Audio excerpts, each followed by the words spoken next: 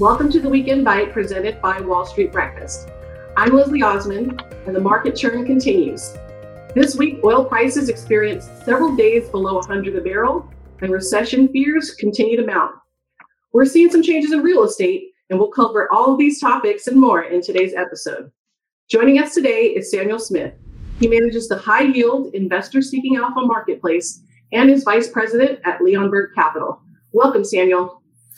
Glad to be here. Thanks for having me. So Wall Street says we're nearing a recession. Many consumers think we're already in a recession. What do you think?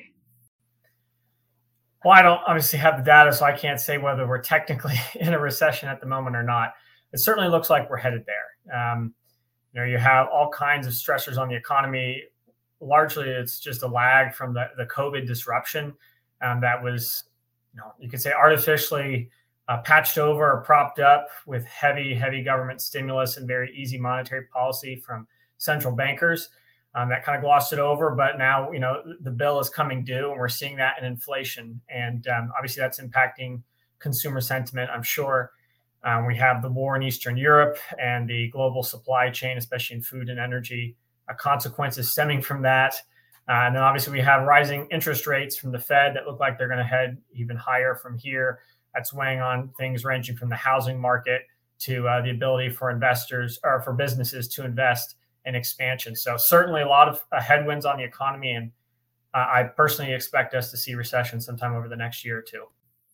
So in a rising interest rate environment, investors that once turned to equity for income because yields were too low on bonds have reversed course. Why do you believe that high dividend yielding stocks are still an attractive investment opportunity?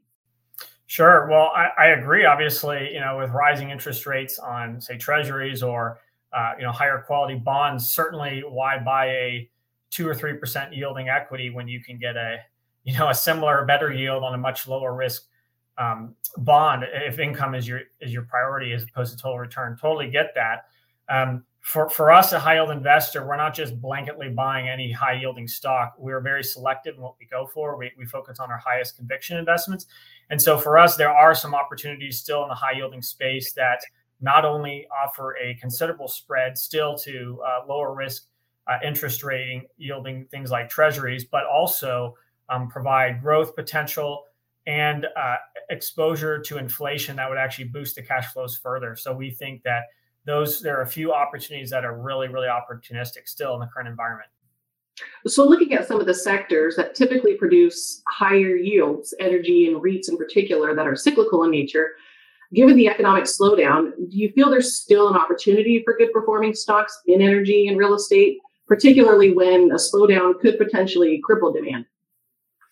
Yeah, I mean, I'm not one to make short-term projections. I know even some of my members get frustrated about that. But we take a 3 to 5 year perspective because we believe that's much easier to predict than how a stock is going to perform in any short-term period. Because as we've seen over the last 2 years, volatility is incredible. But on a fundamentalized in the business fundamentals level, yes. I mean, for example, there are master limited partnerships, MLPs in the midstream sector. There are some REITs, for example, triple net leases, especially if there are a couple that have some inflation protection in their contracts, same with the MLPs. So those are ones that should see very stable performance regardless of economic volatility or even commodity price volatility, while also seeing escalations to their cash flows if inflation persists at a high level. Are there any sectors or industries that you're steering clear of? So anything that is heavily exposed to commodity prices in the energy side, we're staying out of just because we do not feel like we're in a position where we can consistently and accurately predict the direction of energy prices. So that's why we are sticking with the midstream sector, which is much more stable in its cash flows. Same thing in the real estate sector. Obviously, you have some things like hotels, which are very much exposed to economic activity. They have very volatile short-term cash flow movements. So we favor sectors that have much more stable cash flow profiles, our favorite being the net lease sector. So in the words of Warren Buffett, price is what you pay, value is what you get. Often a high dividend yield can be a byproduct of low price because of market drawdowns. What metrics do you use or observe to identify quality dividend companies that differentiate them from just simply buying a high yielding stock? Well, obviously dividend coverage, whatever the cash flow metric is for that business. So it's usually distributable cash flow in the MLP sector, or funds from operation or adjusted funds from operation in the REIT sector, or in the traditional, C Corp, it's, earnings per share. Obviously, that's something you look at, right? You want to make sure you're bringing in more cash than you're sending out to shareholders to know that it's a sustainable yield. You want to look at the forward projections. Is it a stable cash flowing business model that, regardless of the direction of the economy, it's still going to be producing sufficient cash to cover that high yield? But one area that we really focus on, that I think a lot of average retail investors or even some more sophisticated investors forget to focus on, especially in these instruments like MLPs and REITs, is the credit rating and the balance sheet health as a whole. Because we've seen several times where companies with high coverage ratios based on their cash flow still have to deeply cut their dividend. A great example of that recently is AT&T had to do that because they had such a heavily leveraged balance sheet, that with interest rates rising and the risk of a recession increasing, management said, you know what, we need to prioritize deleveraging our balance sheet in order to secure our long-term welfare instead of just trying to pay out this dividend. So we look for stocks, and we found several of them that have good coverage ratios, stable cash flow profile with high yields, but also have a strong investment grade credit rating and are not at any risk of having to cut the dividend in order to prioritize the balance sheet. Any names you'd like to share? Sure. So, I think two in the midstream sector that I like a lot, I've written about them a lot, both on the public side and in our high yield investor community. We've interviewed their management teams. Are the two pipeline companies in particular that we think are Energy Transfer and Enterprise Products Partners. There are several others, but those are two I'll just share here. They both are at cheap levels, even compared to a year ago. You look at where their price is today relative to a year ago, they're very attractively priced. The price of oil is much higher today than it was a year ago. These two businesses, they have much stronger balance sheets. They have higher distributions. There's just a very clear market disconnect here, and they're both very resistant to recessions and inflation. Thanks so much for joining us today. Great insights. Samuel Smith, VP of Leonberg Capital. We'll take a brief break and be right back after this. When the right moment comes, you better not miss. Seeking Alpha's stock rating alerts. Go to your portfolio, click on the bell icon on the right, adjust alert settings. Done. Never miss the right moment again.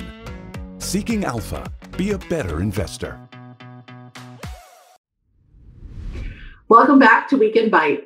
We're now joined by William Huston, Chief Investment Officer of Bay Street Capital Holdings. William, thanks for being here today. Thank you. So inflation's likely not transient. It's going to stay here for a while, with the Fed continuing its hikes. In this environment, alternative investments can prove to be an inflationary and recessionary hedge. Are there particular asset classes or alternatives that you feel could benefit? Thanks. I really like the real estate sector, especially the luxury travel space. We spoke about hotels earlier and how they're more affected by the ins and outs of certain types of travel. In the luxury market, though, you've got a much more illiquid asset. You're able to get higher rents on a night-to-night basis. And in terms of what we're seeing with the interest rates, yes, they've come down, which is a great sign for today. We're seeing the market positively respond to that. But prices are remaining intact. We're not seeing a big discount in the price points at properties that are much more illiquid, especially in the travel destination space. So I'm really excited about that opportunity. So when you mention luxury travel and hotels and things of that nature, given the declines that we're seeing in consumer discretionary spending, which year to date is down nearly 30% on the heels of recessionary fears, how do you think that the luxury travel space will fare overall? How are consumers supposed to afford this type of discretionary spending? So to your point, discretionary spending is down. So what I think is happening as a result of COVID is people are being more particular with how they travel. So if a family is going to go to Universal Studios, for example, instead of staying in a hotel where they're going to spend $600-700 a night, they're going to splurge a little bit. They'll look on an Airbnb, VRBO, or they'll look for some sort of private listing where they can spend about the same or slightly more and have their own private residence. They're going to be a little more safety there. There's going to be more space for them. And what they're giving up in the amenities of the hotel, they're gaining in a property that's going to be significantly nicer for their family to stay in. So although the discretionary spending is lower, my point is that people are still going to decide how they're going to spend their time. And on average, they're only going to travel 12 to 14 days. And because of that, I think that they're going to be more particular with how they spend that money. With mortgage rates that are climbing at historically fast rates, what does this mean for housing and the rental market in general? And are you seeing any type of slowdown in the luxury real estate market? So the interest rates came down today from 5.7 to 5.3, which is good. And again, houses are staying intact. Now, certain areas are still overvalued. So there's certain markets where the housing prices are out of control. But there are certain areas, especially when we speak about destination travel, where there's always going to be foot traffic to these areas. There are always going to be places where people go for their vacation time. They're not just like suburban areas that have seen an influx of people that have moved as a result of COVID. And in those areas, we've not seen any sort of major discount as it pertains to nightly rates or rents or even purchase prices. Even as interest rates were coming up, there was no real movement in terms of the prices coming down. Prices have slowed down, and I think they will start to normalize over time. But I don't see any sort of scenario where the prices of those sorts of properties will actually start declining. William, thanks for taking the time to join us today. William Huston, Chief Investment Officer of Bay Street Capital Holdings. Thank you. Next up, we have Kim Kahn for next week's Catalyst Watch. Kim, thanks for joining us. You're in Scotland, much closer to the United Kingdom than we are. Talk to us a little bit about Boris Johnson's resignation, as well as next week's Catalyst Watch. Well, as far as Boris Johnson is concerned, it's been a crazy week, a rapid fire week. And, in 2019, he was elected as prime minister in a landslide conservative majority. And less than 3 years later, he's out the door. It's surprising in the fact of how it built up this week. I mean, his finance minister resigned. That sort of started to trigger it. And, and then suddenly you saw a wave of resignations, more in one day than any prime minister in history has ever seen from his government. And he just, his position was untenable. And, it's basically it's Wimbledon time over here as well. And so everybody's pointing to all these unforced errors that led to Boris Johnson's ouster. I mean, a lot of scandal, Partygate and breaking of COVID rules in Downing Street, and more scandals and more kind of like obfuscation, or some people would say downright lies about what happened. And that's been his downfall. From an investing perspective, the pound has been struggling of late. The experts I've talked to don't see any change in that really from a new leadership. It's going to be a difficult time while they're battling to choose a new leader. And, look at UK stocks. Most people are pretty neutral of them, thinking they're taking the kind of dour economic situation was already priced in the UK stock market. As far as next week's concerned, it's really busy in the U.S. We got earnings seasons kicking off. Used to be Alcoa that was the big curtain raiser. Now it's the banks. We've got JP Morgan, Citi, Wells Fargo, as well as like the iBanks like Morgan Stanley. A lot of attention is going to be on guidance there, not the backward looking numbers, as people see if earnings estimates really are too high. And it's Amazon Prime Day. And then on our economic calendar, Wednesday, we've got the CPI. Thursday, got the PPI heading up later to the Fed decision later this month. Thanks, Kim. We look forward to tuning in next week. Have a great weekend.